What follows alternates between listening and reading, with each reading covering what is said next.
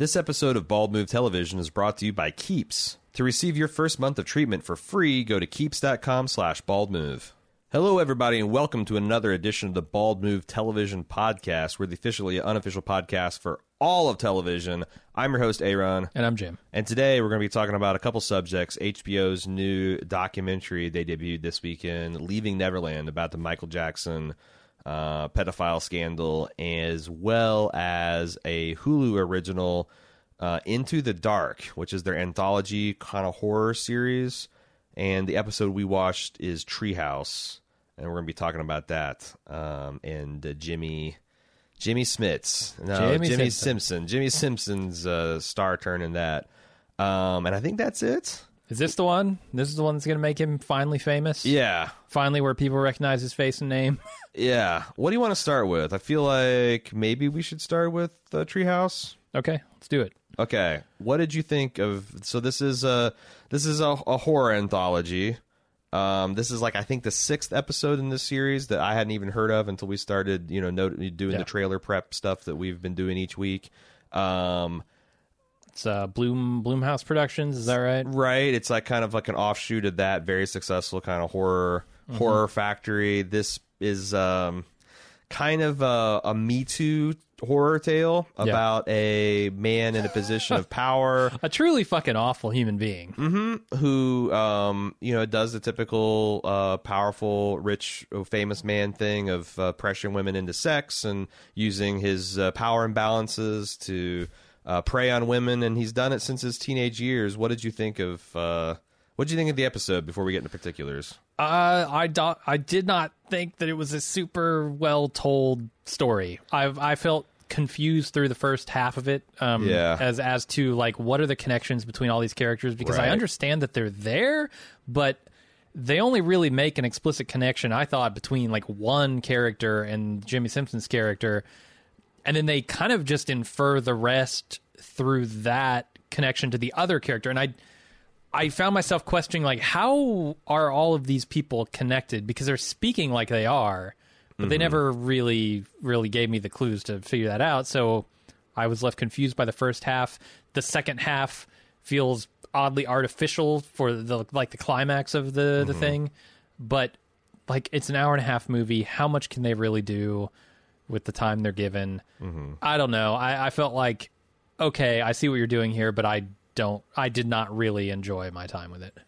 Yeah, there's to add on everything that you said, what I think is right on. I also felt that this felt cheap in a way that I think is unfortunate, because there's a couple points, some of this hangs up with the rest of kind of prestige modern television, but there's a lot of stretches in this film where just you can tell that the budget is not great and it's kind of shoestring, and they spent probably a lot on some of the names attached to the project, and it's too bad, because I thought there was some really good ideas here, and I'm waiting for someone to make a definitive Me Too horror story, because there's a perfectly valid artistically way to look at the relationship between men and women as this tenuous relationship between a prey species and their predators. They're much larger, more powerful prey. I mean, this is going to permeate everything we talk about today, because that Leaving Neverland thing is also kind of a prime example of a Me Too sort of thing, Yes, and how, abuse isn't just about women, it's also about men and young men, and Terry Crews can be Me Too. There's a... so the problem, I think, other than the fact that the show is cheap looking in places, because it doesn't have enough budget, is that it's also written and directed by two men. And there's a couple points where I think that this is a story that would be best told by women, because the nuances are what makes things scary. And I think these guys are kind of our hearts and heads are in the right places, but I'm a couple years beyond their, a couple years of thinking and kind of understanding the issue. And there's a couple places where boy, they really could have spiked the ball here, and really for men, it's this weird valley where the men that need to see this are not going to watch it, and if they do, they're going to be offended and huffy about it. And for me, is kind of like funny. It played as kind of like a broad parody and almost like a Rocky Horror Picture Show, which I thought was an unfortunate tone because the subject matter is certainly worthy of being taken serious and being scared by. Yeah, and I mean there are a couple of lines in the thing that make me think it's a joke. Like he says something about like, "Oh, let me go, you something bitches," and they're like, "We're not something bitches, angry bitches. No, we're not angry bitches. We're angry witches." And I was like, "Oh my God, is that a joke? Is that a joke? And if so, why are you joking? Shame on you. It's not funny. Yeah, it's a bad, dumb joke that I already saw coming a mile away. I knew that they were like playing witches here, right? But like, it also doesn't help that Jimmy Simpson's character is thoroughly unlikable in every way, in every regard. He does not have a human relationship that shows any compassion or caring with anyone. Right. And so it's easy to write him off as just like, oh, well, this is an obvious asshole, This doesn't apply to normal human beings. And I feel like it would have gone a long way if we sort of liked Jimmy Simpson in some regards and then came around to the idea that, oh, actually, no, he's doing things here. He is making those excuses for his actions that they point out later. It was too like hit you over the head with it. Yeah. So let's go into like specifics now. So if you want to see this and you want to be spoiler free for it, then I guess now is where you want to jump ahead to our Michael Jackson coverage because that's more of impossible to spoil, honestly. Oh yeah. So I thought that there's a couple points where this thing elevates into something a lot better, like where they have him paralyzed and chained up and they're reenacting his abuse, like literally, in a way that like he wants to dismiss as like, well, that's not how it happened, but you can tell that's exactly how it happened. I thought it was pretty instructive because I think a lot of people get the idea, and this is going to be a theme with the Michael Jackson stuff too, that abuse is a scared individual pinned up against the wall with the door being locked and there's no one there to hear them scream. But abuse is more like you need this to get to advance in your career, and you're going to have to use your body for it. And it can be, yeah. That's certainly one of the things that it is. Yeah, like it's a like this kind of like it's more of like it feels like an opportunity being extended that's common and everyone does it, and you're never going to get to access because you obviously are not good enough to be. It's like it's an attack on the person's self-worth. It's attack on the person's place in their career. Like that's one of the reasons it's so insidious and it fucks with women. Yeah, it's manipulation. Yes. And it doesn't have to be physical manipulation. It can be emotional manipulation or, it's a lot of different things. But yeah, that's kind of why I felt like this was a little too it felt silly in some places because I don't know. I guess, yeah, it does come back down to earth when I guess he's sitting in the car with his sister, right? And I think that's some of the best stuff is when she's just trying to get him to recognize that these are all excuses that he's made to cover up behaviors that are not acceptable, but he wants to think they are. Yeah, no, like a lot of like, there are a lot of guys that have done some bad shit and they're desperately saying, well, this was just how everybody did. And like, what they're waking up to is like, no, we all didn't do this. Yeah. And maybe the people in your circles did. Yeah, and we're not going to provide cover for that kind of shit anymore. And we're going to increasingly start covering up. And it's not like now that we know that you're not just joking about this shit, that we're going to start calling it out. I also like the idea of like, the thing that's cool about witches, and they played with this idea in like some seasons of American Horror Story, is it's a way to flip that power dynamic we talked about in the outset, the predator prey, that like what if in some certain situations women actually had the upper hand and they could prey on the men with impunity. I think that's a really cool concept to explore, and it's weird that this episode kind of double subverted it and made it all of like a trick. Because I don't know, because one of the things me and Cecily have been thinking about lately is like kind of a thriller type of movie that's about women that identify these shitty, like high-powered executives and movie executives that prey on women, and they seduce them and then rob them blind and murder them, like as a serial killer kind of situation. And like, because I think there is a way to make a really tight script that would be terrifying, but also like justice boner kind of thing. And somebody's going to find that right tone, that right kind of like revenge and exploitation, and make a lot of money with it. Unfortunately, this episode's not that doesn't hit that mark either. So let me ask you: can you clarify the problems I was having with the relations of all these characters here? Like, they all kind of grew up in the same town and knew each other from school. They're all friends of the girl who he raped in high school, I think. Okay, and so he kind of knows all of them. Like, obviously, his sister's in on it. Uh-huh. That's the thing that left me stumped at the end. But also, I think it might be as a sorority. These all might be part of the weirdo sorority that she joined to. Yeah. That he was kind of scornful of early in the episode. I think there was at least one of them who he didn't really know. Uh-huh. But yeah, so that leaves me at the end thinking, okay, well, this worked because it was all of the lead up to it was predicated on this relationship that they had already. How are they going to repeat this? Because their goal is like, okay, one asshole at a time, we're going to take him down. Mm-hmm.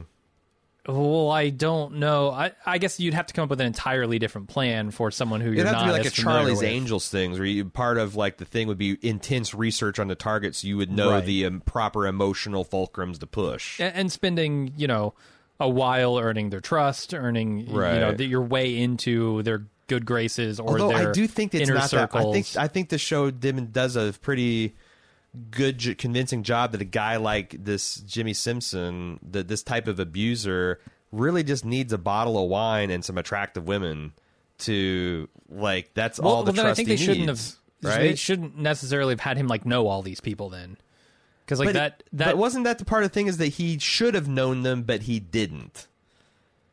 But then he says things like he does know them. I don't know. See, this is why I was very confused by most of the lead up in this episode. Yeah, because I was trying to figure out the relationship and exactly. No, it's how a little much bit of like him. I was complaining about with Captain Marvel last night, where it felt like there was a scene missing between Brie Larson and Samuel L. Jackson, like their character between them initial meeting and then them kind of becoming buddies. There's like a missing scene where they developed a rapport, somehow bridged all the cultural gaps and mistrust and suspicions and I felt like, there's that a little bit there too, but I think it's because I think they give this big elaborate speech, like when they got him drugged up and chained, like explaining all their connections, and then there's still a lot of episode left. So I think maybe you got confused between those interactions. For sure.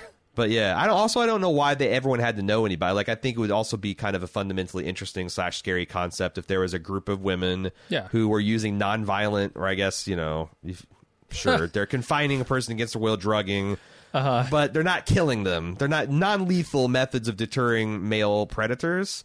And they would just come in like the A-team, like, okay, who's the sister that knows all the deets? Let's work up a thing, blah, blah, blah. Like, I think that might have been more interesting and had less problems to it. Could be cleaner. Yeah. But honestly, here's the thing. Like, one of the things that I realize, and probably because it's men in the production, is like in the end, and then I don't know, maybe this is actually intentional, but he goes and like bears his soul to his daughter about what a shit he's been and how he wants to do better. And I feel like if Jimmy Simpson had really learned his lesson, he would realize how inappropriate it would be to barge in on this little girl on her mother's, his ex-wife's new wedding day and demand time so he can give this big, confusing, emotional speech. Like, if I think that what that woman, that 14-year-old girl should have done is like, Dad, guess what? You're doing it right now. You're doing the shit you say you don't want to do. You're doing it right now. You're making all this shit all about you. It's not about me and my feelings. You're trying to make yourself, but I don't think the show is aware enough to understand that, like, this guy's realization of what a shit he's been and the fact he's been scared straight is his cross to bear. But he immediately takes that guilt and shame and throws it onto his daughter and makes it weird on their mother's wedding day. And the mother, instead of them both being pissed about it, they treat it like it's like a big positive character development. And that's just stupid. Yeah, I mean, that's some shitty behavior that he was doing there at the end. Compounded by the fact that I don't think this changes a man like that. Fuck no. I think this scares the guy for a week. And then it's like those damn bitches. Yeah, he goes, those angry bitches. Yeah, right. He goes through, another week of his life not seeing a single tattoo, and he's like, back to my old ways. Yeah. He gets back to his kitchen, and it's like, okay, shooting my reality show again, I'm an asshole again. Right. So it's a little fairy tale at the ending, right? Like with the idea that, this is the moment where he totally changes everything. Yeah, and they also think there's a stumble to have the Cletus type character. Like, he could have been an actual ally, and instead of being like a man that's like a simple-minded guy, they twist up. Like, part of it could be this is not just a women's job alone to police the world vigilante style. Like, as Gillette has suggested, maybe it's also the responsibility of the men to do some of this policing as well, or maybe the majority of it. So I don't know how much more I want to talk about this, because I think the rest of the material of Michael Jackson is much more inherently interesting to talk about. Do you want to talk about... Are you interested any more into the darks? No, I want to leave Neverland. Okay. And I don't want to look back. Okay, before moving further to the episode, I want to do some housekeeping. On Bald Move Television, the Bald Move TV feed, which you can search your favorite podcast app or repository like iTunes or Google Play, search for Bald Move TV. You're listening to it right now, so I guess you know how to find it. Next week, Cecily and I are going to be doing a review of this first episode of Season 2 of American Gods on Starz. We're also on the Bald Movies feed, which you can find similarly to Bald Move TV by searching for Bald Movies on your favorite podcast spot. We reviewed Captain Marvel last night, Captain Marvel. And next week we're going to be taking a look at the Chiwetel Ejiofor debut directorial movie, The Boy Who Harnessed the Wind. We actually saw it this week, but we ran out of time to talk about it, so it'll be out in the Bald Movies feed next week. If you're a club member, Season 3 of Quip has begun to drop. We had the first episode out last week. Another episode will be out next Wednesday. And also, Cecily and I, in addition to doing the American God stuff, we are doing playthroughs of Super Mario games on twitch.tv/baldmove on Wednesday nights and some select weekends, like tonight. This Friday, we're going to be starting at 8 p.m. Eastern Standard Time. You can see the archive of that at youtube.com/baldmove, or get in on the live pulse-pounding platforming action at twitch.tv/baldmove. Leaving Neverland. So we talked about this a little bit on the preview, or our prep podcast, or our prep video that we do on Twitch on Mondays. But I had there was a narrative going around for several years that I'd kind of bought into, and I think it'll be interesting to explore where this narrative came from and why I was susceptible to it. But that,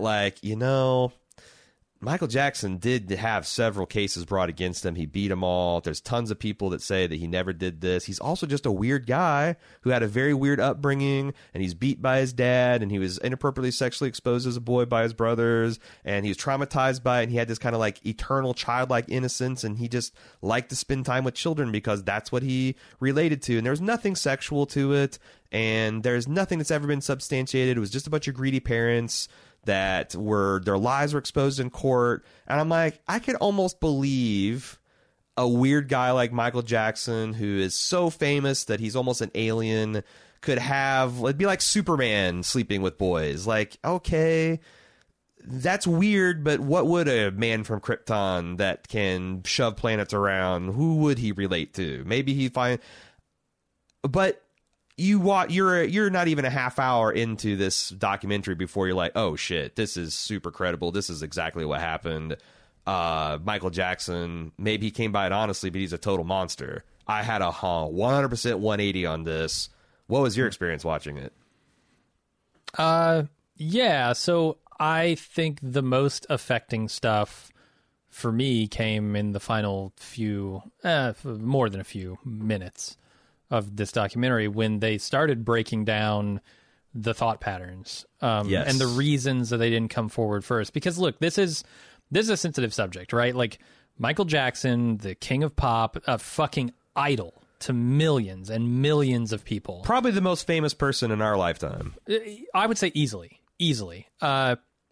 People are very, very quick to defend him, and I understand that.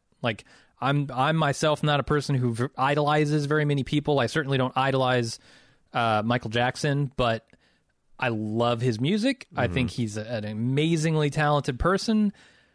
But you have to look at this pattern of behavior and accusations and start to say, okay, where does this cross over from he's a beloved figure who is a little bit weird to he's done some truly heinous stuff? And for me, it was when they started outlining their mental state during during and after the abuse, and also leading up to and after the coming out. Yeah, and it's extremely accurate to how I understand these things to work. Yeah, and the fact that like I saw, because I dabbled into, did you watch the Oprah special afterwards? No. Because I actually thought, and I got to say that I think if you're a parent, you really have to watch this. If you're a parent, especially of young children, you intend to be a parent someday, you really need to watch this to kind of be up on how, because I do feel like that this is something, like you said, it's a sensitive subject, not just because of Michael Jackson, but because we really don't talk about child sexuality and abuse, and the way we think of it is in terms of, like, I just got done watching the sci-fi original Happy, and it's this like disgusting monster, dirty, homeless Santa Claus that's abducting children in sacks and keeping them in boxes, and that's a pedophile, right? Sure. Or pedophiles like the creepy uncle.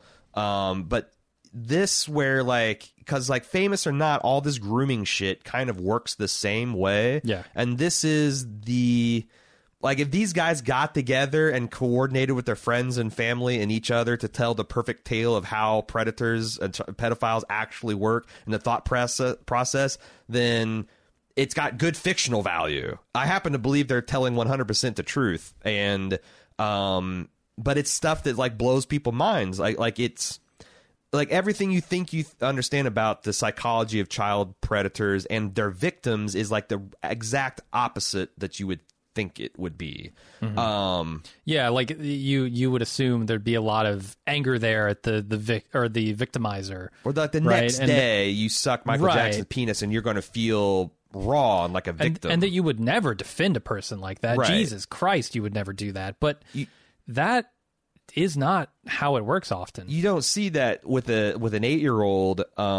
They love this person, right, and they respect this person, and what this person is doing to them usually feels good. Like there's a reason like kids 2 years old have their hands down their pants all the time, because touching your genitals feels good, and when someone that you love and trust touches your genitals, it feels really good. That's why we have sex. That's why we engage in sexual relationships.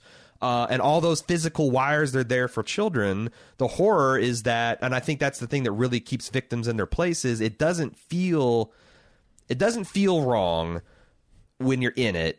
And what I think was really telling, and why I think so much of the people that are hating these guys and sending them death threats, which is absolutely disgusting, are not getting it, is that when you think about yourself as a child, there's a really profound point they make, that you don't ever think of yourself as a child. Like, you always, every time you look back in your life, it's like the adult, mature version of you passing judgment on the actions you did as a child. But when you have your own child, like these men, when they had like their own boys and they grew up and they got to be 7, 8, 9, 10 years old, and they're like, Jesus Christ, this person would have zero defense against a Michael Jackson. And if I were to find out that someone did what Michael Jackson did to me, to my son, yes, I would fucking kill them. You would know what a violation it is. You couldn't feel it because of the manipulation, and but you could clearly see it in a third party, and that's what is. That's just the truth, man. That stuff they're talking about, that's exactly the psychology that traps people that are being victims and defending their victimizers, because it's this. They're conditioned to keep this as a secret, and they made this very clear that Michael Jackson conditioned them from the very early that like, we are in love, and this is how we show our love, but people are going to try to rip us apart. And if they do that, it's going to end your life, it's going to end my life. And you know, the kid's going through this, and they love and trust this person, and this is an enjoyable experience, and they don't want it to end, and they end up carrying their abuser's water for them, which is another way to keep them victimized for years and years and years. So. And also, the other thing that people don't like, I think the conception is that if Michael Jackson was a predator, he'd be fucking Macaulay Culkin for sure. He'd be fucking Corey Feldman for sure. All these other kids he didn't fuck, like, pedophiles are like everybody else. It's like they don't go after everybody. They have a type. Right. Yeah. And the easiest types are the ones that are kind of needy and have a little bit of vulnerability. And right, that's the thing. Like, he probably maybe poked around the edges a little to try and see if that would go anywhere, and maybe Macaulay Culkin was a little bit more resistant to it, and he knew that if he tried to pursue it, things might go badly, so he backed off. Like, yeah, Macaulay Culkin was probably starstruck by Michael Jackson, but not in the same way that right. I mean, he's been around stars since and these kids weren't just like Michael Jackson fans. They were kids that spent years practicing their routines in the mirror and copying his style and like being all about Michael Jackson. It's not like they called into a radio station one day and won a prize. It's like this was work that they put in through contests and practicing dance routines, and it's yeah. And I think the documentary did a great job. I read a paragraph of a review that was conducted with the creator of the documentary, and he was talking about how he needed to get these graphic, detailed explanations of exactly what physically happened sexually between, Michael Jackson and these kids, because, and I think it's exemplified when they show the interview that Wade did with Matt Lauer in 2011 or something, when he finally realized, okay, I need to come out about this. In that interview, he says, what did Michael Jackson do to you? And he said he sexually abused me. Mm-hmm. That's an easy thing to look at and say, well, what does that mean? Mm-hmm. What does sexual abuse mean? That's an easy thing for anybody to say, right? To jump in and just say, oh, he sexually abused me. But when you describe it in these graphic terms, I think it brings a weight to it. It makes you sort of understand the severity of it. It makes you understand a lot more deeply what this kid was going through. Yeah. And it's not something that's as easily brushed away. Well, and it's also, I think the documentary did a great job of like building up to that. And there's also a lot of subtext there too, like just like we talked about Lorena Bobbitt. It's interesting to see Matt Lauer, who we now know is a powerful, famous man who used his power and fame and position to take sexual advantage of young, inexperienced women. I was watching Matt Lauer's face as much as I was watching Wade's in that interview. It's fascinating watching him as a prosecutor, like, and I know he's not intentionally, but like, it's weird watching a person who uses his power to victimize other people interview like a victim, and what a massive conflict of interest that is. That Matt Lauer never obviously divulged. Like, how many of these interviews that he's done like this, that it's kind of like it's a taint, right? Like he should be forced, like, by the laws of journalistic ethics, he should have to turn to the cameras like, by the way, I bang every hot 21 to 23-year-old that walks through these doors with that's hoping to get a journalistic career. Yeah. And like, that would be like, okay, well, why are you so skeptical? Why are that would let us know, like, if he was interviewing fucking Tyson Chicken CEO and he owned stock in Tyson Chicken, he'd have to divulge that or recuse himself. But this shit is this bubbling undercurrent that's going through like the Hollywood media and any place that there's wealth and power imbalances. I thought it also did a good job of showing how I think Michael Jackson grew in sophistication of how he groomed people. Like, you look at the time and effort it took for him to gain the first family's trust that he started with when Neverland wasn't the big thing that it was. Like, it's, he kept adding to it. And then you saw how, like 5 years later, how efficiently he was able to hyper groom this Australian family. A lot of people, I think that's just showing a predator that's getting more sophisticated in his approach and is getting more confident, and he's had practice. Yeah, I mean, this is I think of shit like what is Rob Zombie's first feature film? House of a Thousand Corpses? Yeah, something like that.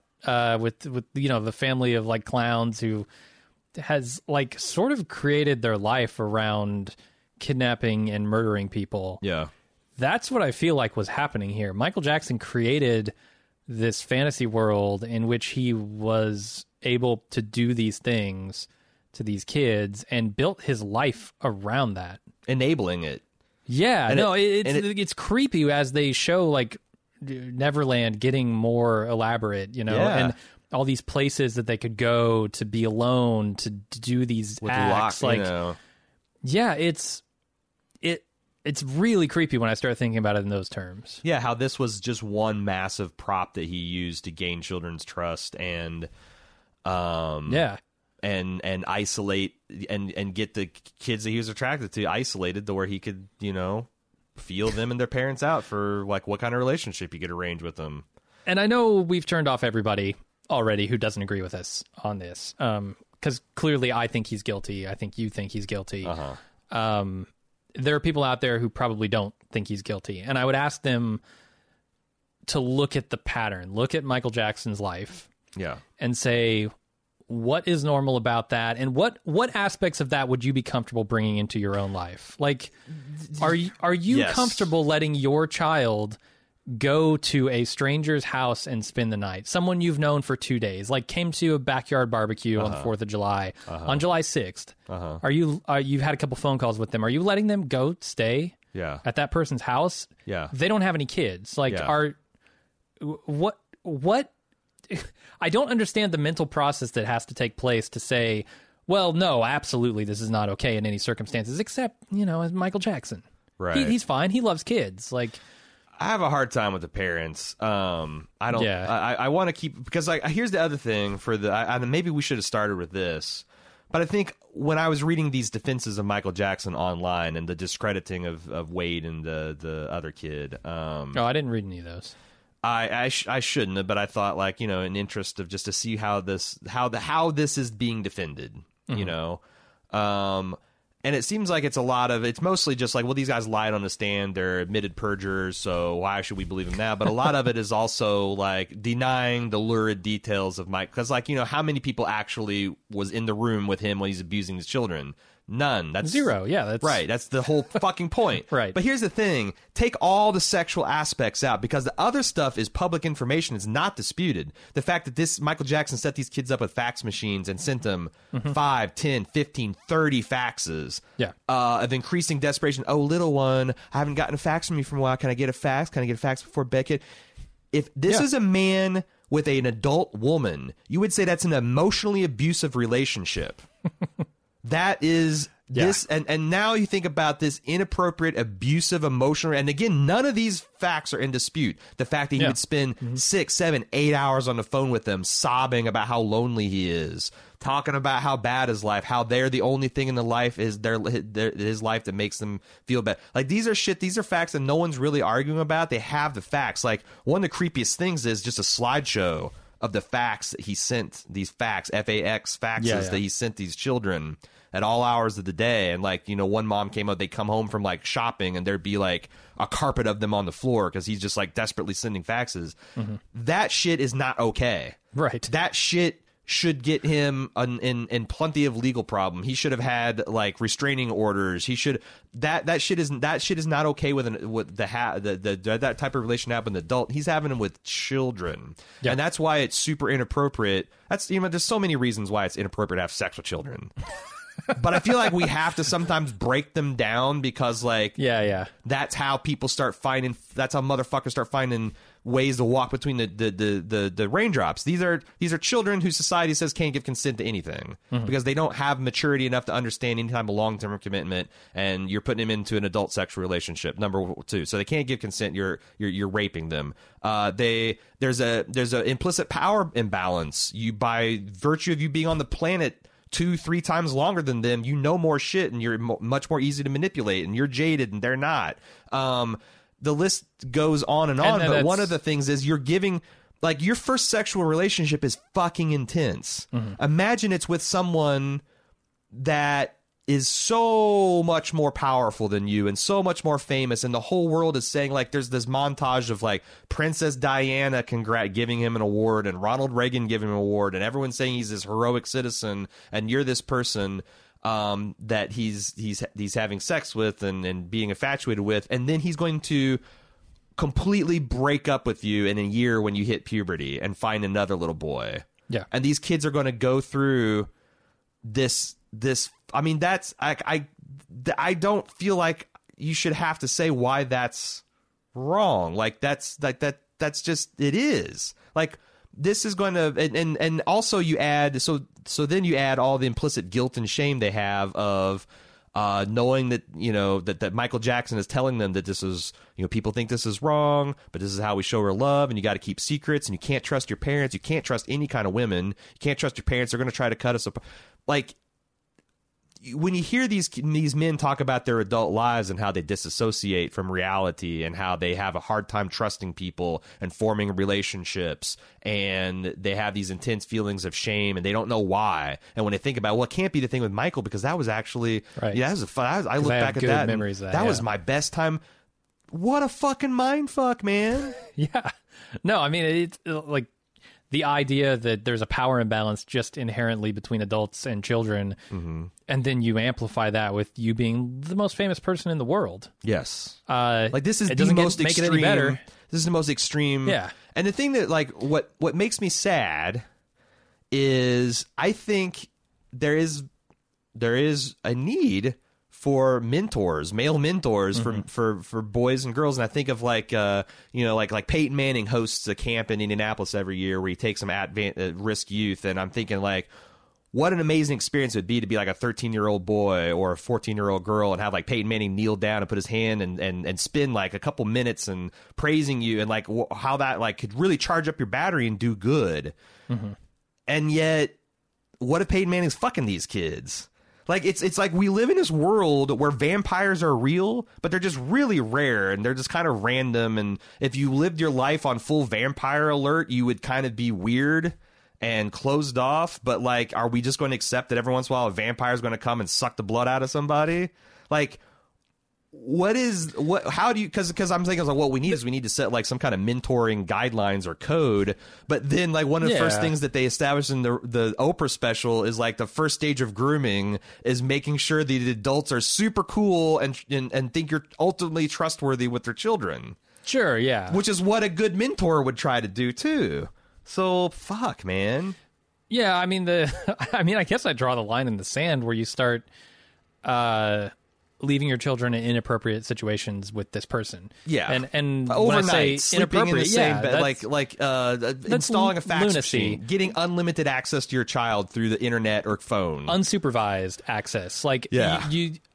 I personally would say that your child should never be alone with another human being who isn't part of your family. But even then, the part of your family I know that can be the most insidious. Right. The insidious place for abuse is in the family, and it probably happens more often than not in the family. Right. But I think, at least there's a layer there that you can say, okay, well, this person we know nothing really about, should not be allowed to spend time alone with this child. Like, if they want to mentor them, get them in an official situation. Get them, at this camp with Peyton Manning where there are other people around, and at least there would be people there to tell the tale. But, like, that's the thing. There wasn't. Yeah. When you have a place like Neverland that he has crafted to be his sexual abuse hideaway, right? It's pretty fucking hard to do that. And I go back and forth on how much I blame these parents, because I get it. They were stupid. They were very, very stupid for trusting this person who they didn't know that much about. Yeah. So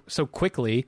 But at the same time, like, we talk about parasocial relationships all the time, right? They felt that they knew him. They felt that Michael Jackson is a good man who cares about children, who loves all the children, and helps them, right? Look how happy he makes people. And he's around kids all the time. They're part of a stage act. It's right.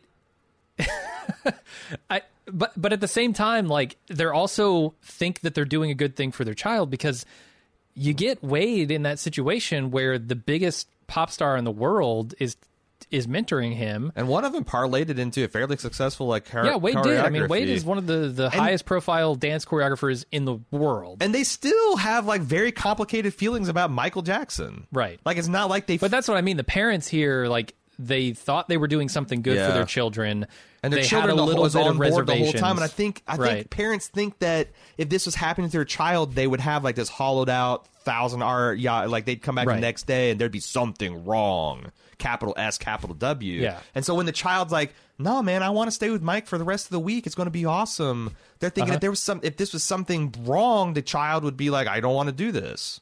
And I think parents also think that they would never let their child get into this situation. They'd be too smart. Right. They would never be so stupid. Are you kidding me? But that's not how this stuff works. I also think, if we're being honest, they got caught up in the money and the fame and the fact that this transformed their life, and they looked the other way. I think they let that. I'm trying not to judge, But honestly, the real victims are the children there. They're having a hard time forgiving their parents. And it sounds like a process. Like, I had a heart, like, I don't want to condemn them, but I also think that it was possible to make much better decisions, even in the time that they did. And if they had, like, it seems like also the fathers had a better beat on the situation, too. Didn't one of them commit suicide? Yeah, one of them did. James Safechuck's dad, I think, killed himself. Was it his dad? Yeah, I think Wade's dad. Like, it seemed like was he really was on like, board with it. Like him, like, but Wade's dad. Oh, really? Because his brother, I remember thinking, like, when it became, or maybe it's a Safechuck's. I got the two confused. I'm bad with names and. Yeah, I actually couldn't tell you. Hey, before we go any further, I want to talk about our sponsor today, Keeps. Fact is, losing your hair sucks. And the other unfortunate fact is 2 out of 3 guys will experience hair loss by the time they're 35. I certainly have, Jim. I don't know about you. I got lucky. I dodged that bullet. In fact, if I had started using Keeps 10 years ago, it might be called Hair Move instead of Bald Move. Keeps is here to help. They are the easiest and most affordable way to keep the hair you have. The FDA-approved products used to cost a lot, but now, thanks to Keeps, they're inexpensive and easy to get. For 5 minutes now, and starting at just $10 per month, you'll never have to worry about hair loss again. It used to be, because some of these the drugs that are found in the Keeps products are available only by prescription. They have a nifty way where they can hook you up with a licensed physician to retrieve and review your information online, recommend the right treatment for you, and get the prescription so you can get the medicine shipped to your door every 3 months. Keeps offers generic versions of the only 2 FDA-approved hair loss products out there. And a lot of people have tried them before, but they might not have gotten them at this price. I know that when I was in my early 30s, I started realizing I was losing my hair. The first realization was when I'd go to the beach and the top of my head would burn, and it never used to burn before. Okay. And I started using a competitor back in the day, but it was very expensive. I couldn't get the oral medication. I didn't have time to go to a doctor, and I thought that the topical solution you put to your head was it smelled funny, and it was like a greasy formulation. I've tried the Keeps product. Again, these products don't really grow hair back. They prevent your hair from falling out. Like, there's a complex biological reason why men's hair begins to fall out, and it chemically attacks that and prevents that from happening. So no one has to go bald now. We have solved this problem. If you're bald already, you got to wait for the Captain Picard solution. But if you're not bald now, Keeps can help you, and they can do it in a hassle-free, inexpensive way. It's only $10 to $35 a month, plus you get to keep your first month free. That's a pretty sweet deal for keeping your own hair, I think, Jim. So to receive your first month of treatment for free, go to keeps.com/baldmove. That's that's not key. That's KEEPS.com/baldmove. That's a free month of treatment at keeps.com/baldmove. Keeps, hair today, hair tomorrow. This podcast is also sponsored by us, Bald Move, through the club at club.baldmove.com. What kind of crazy claims? Because we get a lot of talking points from these outside sponsors. We can say whatever we want here, right? Listening to Bald Move does not cause cancer.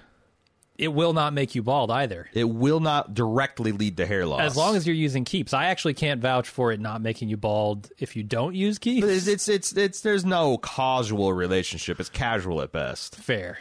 Using club.baldmove.com increases your perceived sexiness to those that you respect and admire around you.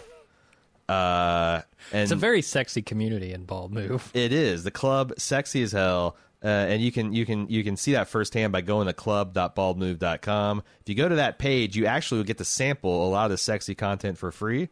You can see what a lunch with Jim and Aaron is. You can see what a quip is. You can be extolled the virtues of ad-free feeds, so you don't have to hear me make up hilarious fake medication interactions with Bald Move. You can get all that without commercials by using our ad-free feeds. There's VIP sections of the forums. There's tons of great features, video content, video versions of our podcast. Try it for free by going to club.baldmove.com. You can get a free 30-day trial just for signing up. Club.baldmove.com. But yeah, I went back and forth between, like, obviously it's not as easy as like this transactional, like these kids sold their parent. Like, I think that's how some people like to frame it, like, oh, these parents sold their kids into sexual slavery.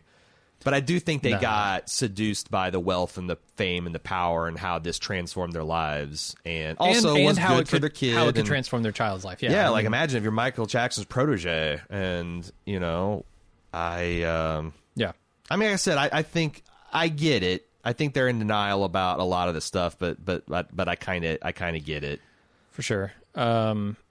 There's other stuff to talk about, sort of around the fringes, because I'm very much of the mind, like, okay, Michael Jackson's dead. I saw a lot of radio stations have started to pull his music from their playlists. I guess the creators of like The Simpsons have decided to pull one of the episodes with him in it from airtime on TV, like, from streaming services, from future DVD and Blu-ray box set kind of stuff. I think so, for the sake of the family, because these families, both Michael Jackson's family, Wade's family, Safechuck's, like, all of those people are going to probably be hurt by hearing his music in public venues. So I think I'm okay with sort of pulling that stuff out of the public limelight. Well, and there's some things like no-brainers, like Simpsons, that are a cartoon and it's about like this person having a relationship with the young. It's not like he bonds with Homer, he bonds with Lisa and Bart. That's, you can't. Well, I think you got to pull that one off the shelf. Maybe I don't know, because like I'm looking at this like, what do they have a choice to interact with? You hear like a Michael Jackson song at a ball game or something. Well, you didn't have a fucking choice. You know, that just kind of surprised you out of nowhere and could cause some real emotional harm. Sure. Whereas like you go buy a box set of The Simpsons, you know they did a Michael Jackson episode, so maybe you shouldn't buy that box set, or maybe figure out which episode it is and don't watch it. I'm just saying, from as a creator standpoint, if this was my product and it's a show that's been at least partially marketed to family and children over the years, I'm just saying I wouldn't feel comfortable with that remaining in my catalog. It's not. Yeah. And I think I think none of this is a moral imperative. You can do whatever the hell you want. Here's the thing: I'm still going to listen to Michael Jackson's music. He was one of the most amazing performers of all time. Right. And I love his music. And I think that everyone's going to feel differently about that. Like, for sure. You might feel different about that if you were, you might feel different about that if you're a victim of child abuse yourself. Absolutely. And, one of the things they said, statistically, 1 out of every 6 men were inappropriately sexualized as young people. And that's something that I know is not talked about, and they do a lot of. There's a lot of men like Anthony Edwards of Top Gun and ER fame was one of the celebrities in the Oprah show that came forward about being a survivor of child sex abuse. And there's I think a football player that was in the crowd too, and he had some interesting insights on it. But like, it does seem like it's something that we should. There's a lot of stigma and shame, and I wonder how much of that is to blame for a lot of the backlash against some of this Me Too abuse stuff. If like 1 out of 6 men actually is sexually abused as children, and it's such a thing that we don't really talk about and don't understand and make people repress, like, I can see people being pissed that, like, well, women who are adult are getting, and me, I don't get this. Like, I wonder if some of this is just misplaced anger and rage and shame. Yeah. Because, my God, it's increasingly hard for me to understand how much some of this backlash against the Me Too movement, I think this thing shows, and Terry Crews, this should be something that we're all in on. Yeah. Like, it should just be it should be societally unacceptable, where it's not criminal, in fact criminal, to inappropriately sexually take advantage of people in any context. It's dehumanizing. So so what people like, I think corporations, like you said, like, I think if you want to be a good citizen, you have to understand that playing certain artists to have a reputation for having a certain amount of abuse is going to everyone's going to be thinking about it, and some people in the audience that experience it are going to have some really intense negative reactions to it, and you should think about that. Personally, like, so let's talk about the other thing is like R. Kelly. There's not a problem for me. I've not really ever listened to R. Kelly. But you know what I'm saying? Like, I think there's also differences between artists that are alive and still profiting. Yeah, I don't know why Michael Jackson's family should not still profit off of the work that he did. I don't think they're handling this very well. They're in full bunker going to war against these men mode. The state of Michael Jackson are like swearing legal vengeance. I've seen like Paris and stuff talking on Twitter about it. Yeah, like the families, and there's like, you know, a lot of the family are still public figures, and I think there is you can't demand, but I think there's an expectation and hope that some of the more famous family members can come forward and try to heal this a little bit or make sense. Like, because the other thing is like Michael Jackson, super predator, but the other thing that I don't think we talk about child abuse, and it's kind of interesting in the context of this vampire analogy, is that a lot of times victims of abuse ritually do that abuse to other children. Yeah. And they take that trauma, and that sometimes can fuck them up in the head and lead to that later in life. So it's like, we know for a fact that Michael Jackson went through a lot of abuse. Yeah. Michael Jackson was raised in a very extreme cult. One of the fucking triggering things to me was I'm sitting here watching this fucker doing this emotionally inappropriate birthday tribute to this little boy, and he makes it into a Jehovah's Witness talking point at one point. He's like, well, no, you know, of course I don't celebrate birthdays, and you should really give presents to your parents for giving. And I'm like, you motherfucker is raping these children, and you're trying to preach about not celebrating birthdays? Yeah. Tell us about the Easter Bunny next, you fuck. Like, I fucking almost broke my television. I was so pissed. Yeah, it's pretty personal, right? Yeah. It's like, you know, like, and that's what I mean when I talk about like maybe we should pull the music from public venues, because that feeling, right? Like something could strike a nerve and be very personal. And like, yeah, like if you can, like Smooth Criminal is a fucking jam. Oh, I can't name a song of his that isn't a jam. And you know, and like I think that like I was like also like a lot of his like the Jackson 5 is in my Christmas list. You know, like Little Kid, and like, you know, like I sometimes when I listen to that I can hear like Joe Jackson's belt cracking in the background, and how fucking horrific, like that's like child slave labor that I'm listening to. It's but that's the thing is like if you can, some people are going to be able to compartmentalize that better than others, and I think that it's a bad idea to dismiss the people that can't as snowflakes. It's a bad idea to dismiss the people that can as unthinking monsters. And maybe we should have those, like, in our friend circles, those are absolutely, in our family circles, are absolutely conversations we should have. Like, what do we think as a unit of civilization about how we should handle it? Because, oh, you know, Jimmy got molested as a boy and we don't know it, and like Mary got raped as a grown woman and we might not know that. Like, yeah, you know, how easy do we want to make it? How comfortable do we want to make everybody? And are like people like Roman Polanski and R. Kelly and Woody Allen, are they still alive to be making money? And that's the important distinction, I think. Yeah, is if Michael Jackson was still alive, I would feel very weird and very bad, and I probably wouldn't ever buy one of his albums again.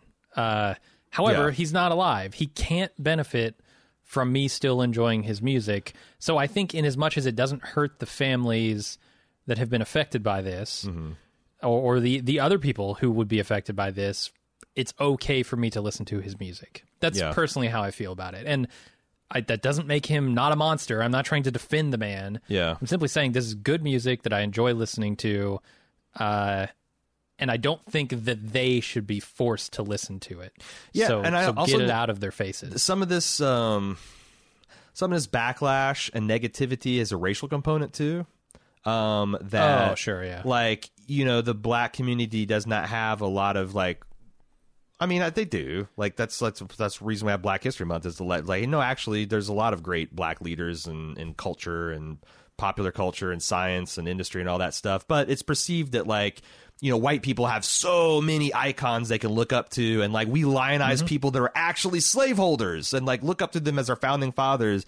And you know, I think there's some anger when like a guy like OJ or R. Kelly and Michael Jackson get perceived to be taken down, because it's like, look at all the shit we swallow from these great white men. But like, I think obviously that's misplaced and that's unfortunate, but like I understand that reaction. I understand that being protective, and also this is another thing, you know, just trying to tear this black man down, and there was a kind of gross undercurrent of some of the more left-leaning sites of like sharing like comics that have come out and like defended Michael Jackson or black public figures, and it's like, can we give some people time to process this? You know, Bill Cosby and Michael Jackson, and I'm not saying that we excuse it and we like just concede the public space and debate to people that are having trouble processing that, but can we have I understand that this is tough if you are a super fan and you've derived a lot of self-worth and inspiration from this, and now that that's fun fueled by a monster, like, is that something that takes a while to come to grips with? Probably.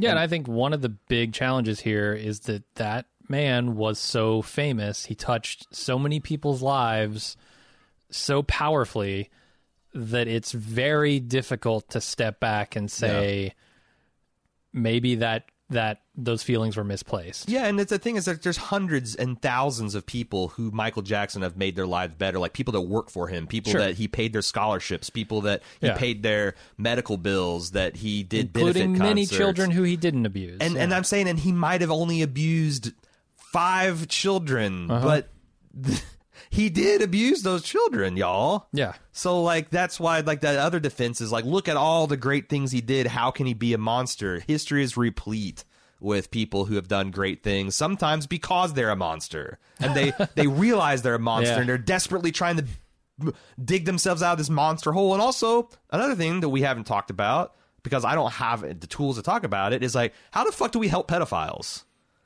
Like...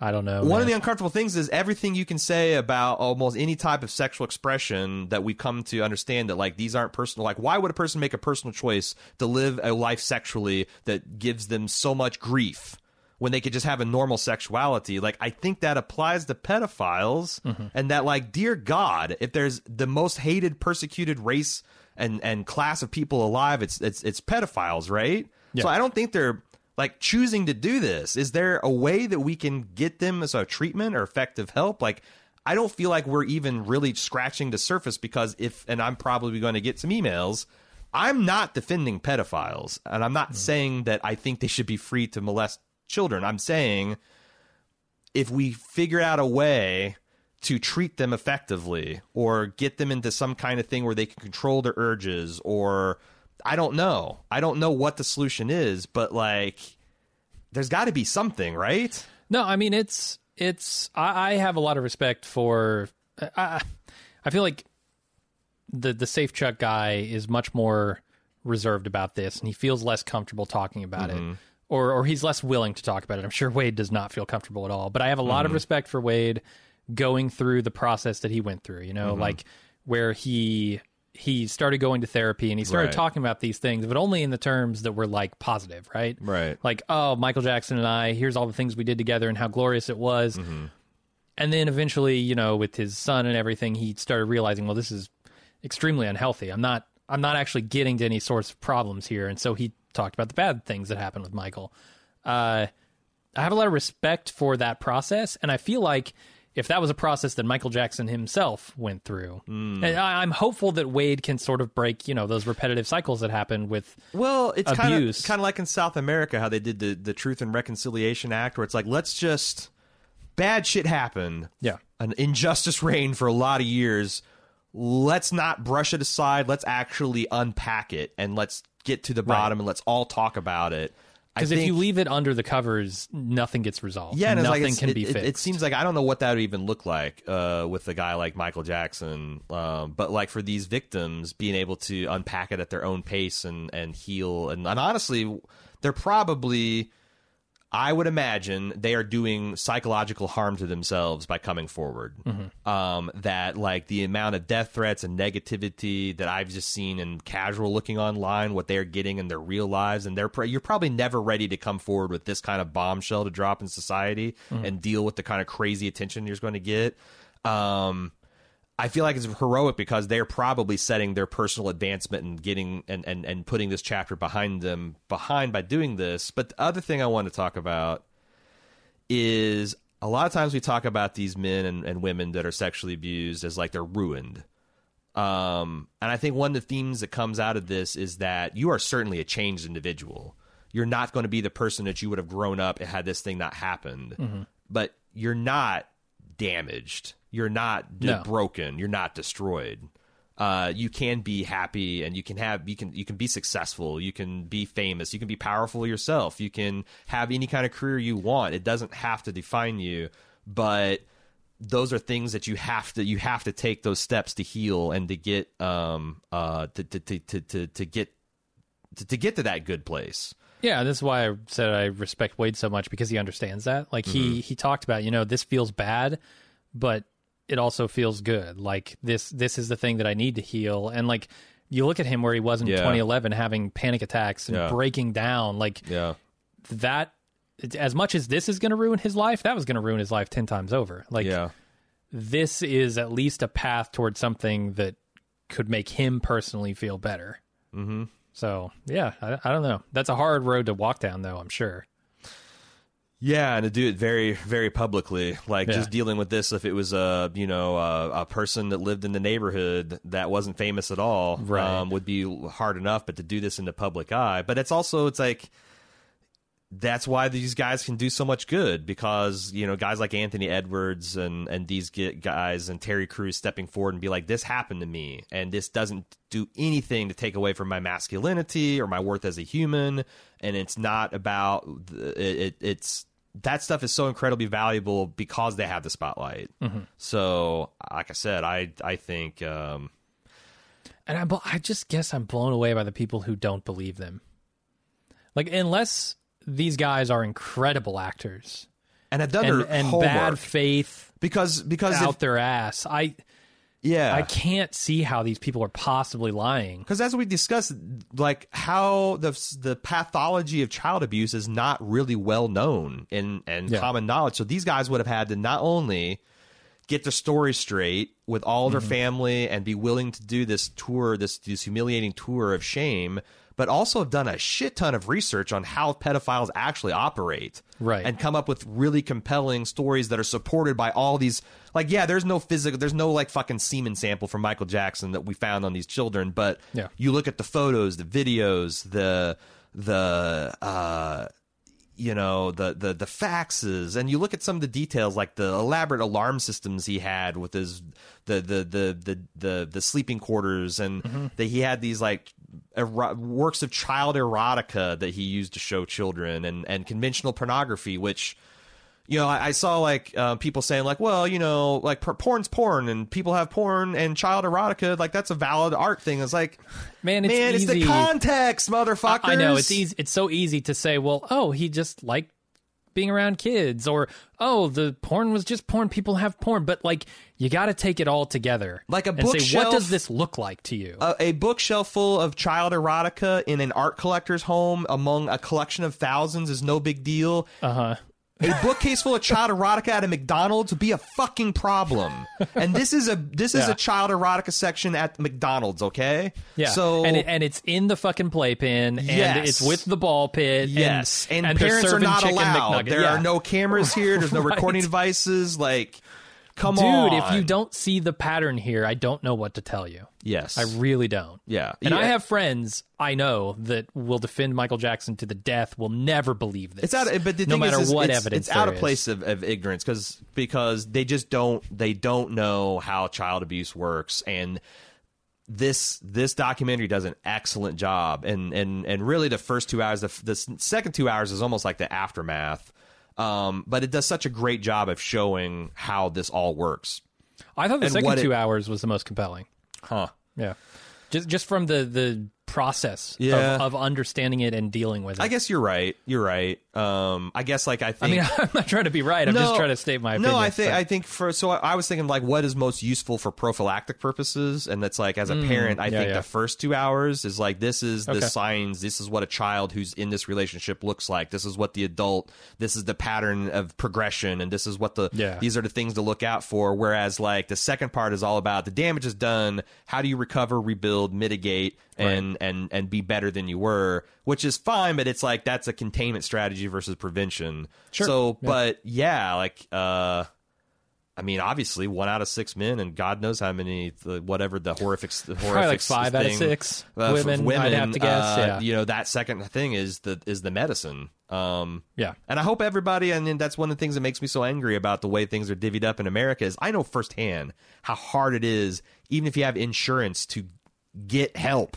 To go to the fucking list of doctors and to call them and to find the ones that have availability and the ones that take your particular type of insurance and what their pay rate is. And it's very tough, but it's the only way forward. So there's programs out there to help for free. There's hotlines to call. There's a lot of information online. There's that Oprah episode highlighted some resources and things that you could look at too. That's part of the HBO package that's collected with this. And if you are in that 1 out of 6 or 3 out of 5, you know, you don't have to live with this shame and feel like you're alone and feel like you did something wrong.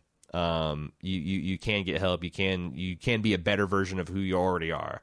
And I'm glad I watched this. This is a tough one to watch too, man. I think it finally just puts a nail in the coffin of this idea that Michael Jackson just liked being around children. That he was a Peter Pan. Yeah. That he was forever young and had the mentality of a child and enjoyed their company. That's not it. No, y'all. he had a very seemingly adult understanding of how relationships work. And I mean, if you want to understand it, look at when he called these children after losing touch with them.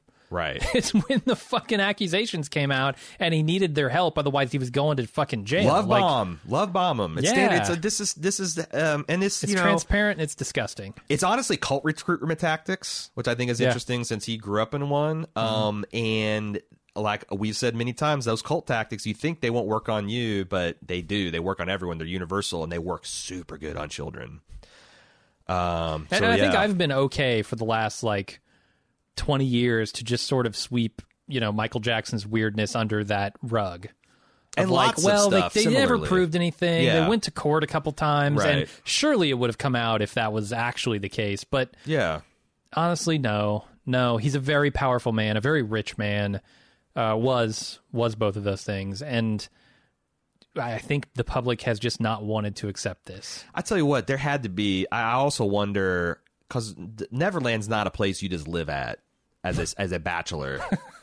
What's the staff at Neverland? It's got to be in probably 100, I would imagine. I mean, I was saying dozens, but to do all the. There's got to be half a dozen fuckers that helped him too. Got to be, right? Or at least turned an eye to some very strange behavior. And I get it that the parents are doing it too, but these people saw this pattern repeat again and again and again and again with different boys, different there's got to be some people. That's the other thing, much like the Fire Festival, where it's gee whiz, only one person's responsible for all this, huh? No, everyone else's hands are blameless, huh? I bet there's some dirt under fingernails, blood on some hands, and I wonder. I mean, that's not the point of this documentary. Yeah, but I wonder if there is any profit into looking at that because, I don't know. How do you prevent this? How do you make it to where? I mean, if you're not a pedophile, that's the thing. Like a pedophile, I guess I understand. Pedophile enablers, what the fuck? Yeah, I'm assuming. What's the incentive? You're as disgusted by this as everybody, but you're going along with it because he's your boss or because he's got a lot. That's the shit that blows my mind. Yeah. So, all right, are we ready to leave Neverland and burn that fucker to the ground? Please. I hear it's called something Valley Ranch now. It's Don't ruin ranch dressing for me, Jim. They are trying to sell it. It's on the market. It's $35 million in case of any Who of buys that place? I don't know. Like Marilyn, some kind of weirdo new Marilyn Manson type that just fully leans into the truly haunted nature of this place. Yeah. Or maybe you can turn it to it'd also be would be interesting. It'd be interesting to for not for profit to take that over and turn it into a Make-A-Wish thing and maybe a museum of child abuse, like some kind of educational thing. But you'd have to get this the estate of Michael Jackson's estate is a damn sight away from reconciling any of this truth. Oh yeah. And they would have to be involved, I'm sure. So all right, That's Bald Move TV. As always, you can send feedback to tv@baldmove.com, and you can discuss this stuff on the forums at forums.baldmove.com. American Gods Season 2 comes back this weekend on Sunday. Cecily and I will be talking about that on Bald Move Television next week, as well as a bunch of other stuff that we probably don't even know about, but there'll be a podcast on it. Check that out. And until then, I'm your host, Aaron. And I'm Jim. See ya.